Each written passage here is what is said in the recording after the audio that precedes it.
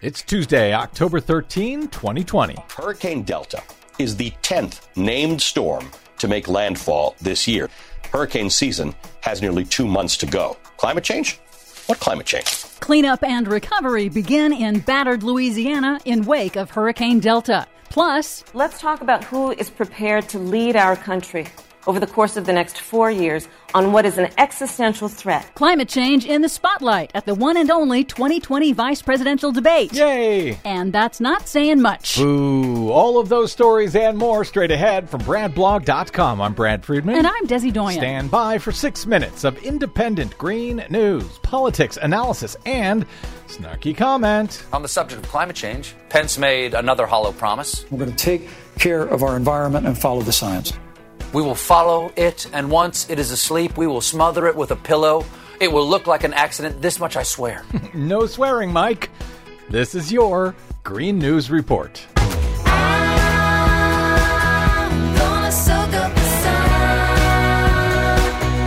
Hey, Desi Doyen. Yes. At the vice presidential debate, not only did they bring up climate change, but they brought it up in like the first half hour or so. You got to be happy about that. Well, yes, it's true that the vice presidential debate had a solid 7 minutes about climate change, but it was not an actual substantive debate on either climate change or policy.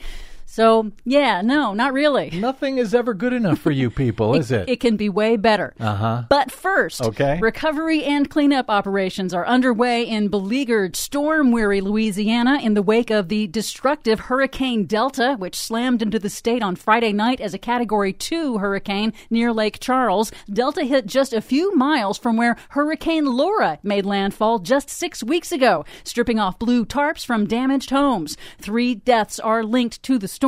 The Washington Post reports that ravaged municipalities are still awaiting word from FEMA on whether they will receive full reimbursement for costs incurred during these 2 hurricanes and how much federal aid they can count on. Delta was the first Greek-named storm to hit the U.S. in recorded history and the 4th to strike Louisiana in 2020. And why was it a Greek-named storm? Because we ran out of English-named storms, and now we're into the Greek alphabet. Cool. What happens after the Greek alphabet? Armageddon? Yeah. Driven by record warm ocean temperatures, Delta broke the record for the fastest intensifying storm in the Atlantic basin. Climate scientists say man-made climate change is increasing the intensity and the frequency of the most dangerous hurricanes.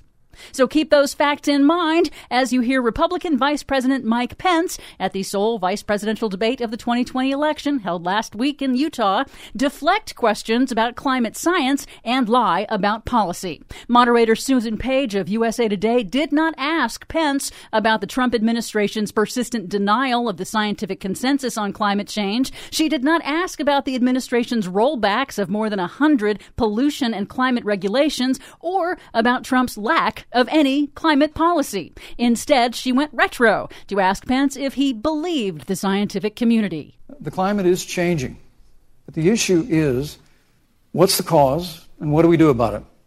President Trump has made it clear that we're going to continue to listen to the science. Mike Pence, partying like it's 1999. Scientists, of course, know what causes climate change, and we know what to do about it, but voters did not hear those solutions. Throughout the debate, Pence ignored questions and instead pivoted to repetitive talking points, invoking the Green New Deal 11 times as if it were a mantra, even on unrelated topics. And he flat out lied about Joe Biden's position on fracking.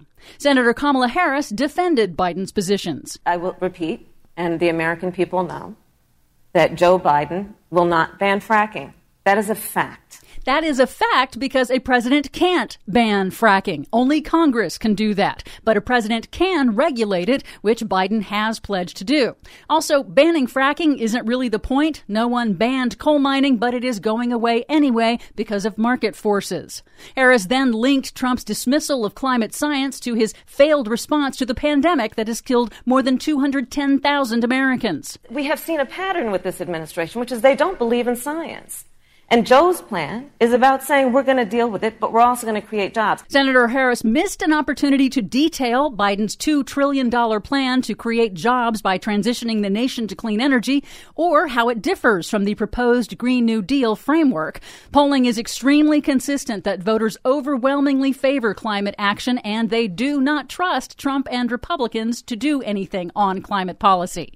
It's unclear if voters understand that Trump and Pence have no plans to address climate change, and with the corporate media still stuck at square one asking candidates about their beliefs, voters are still not getting the substantive climate policy discussion they need and deserve.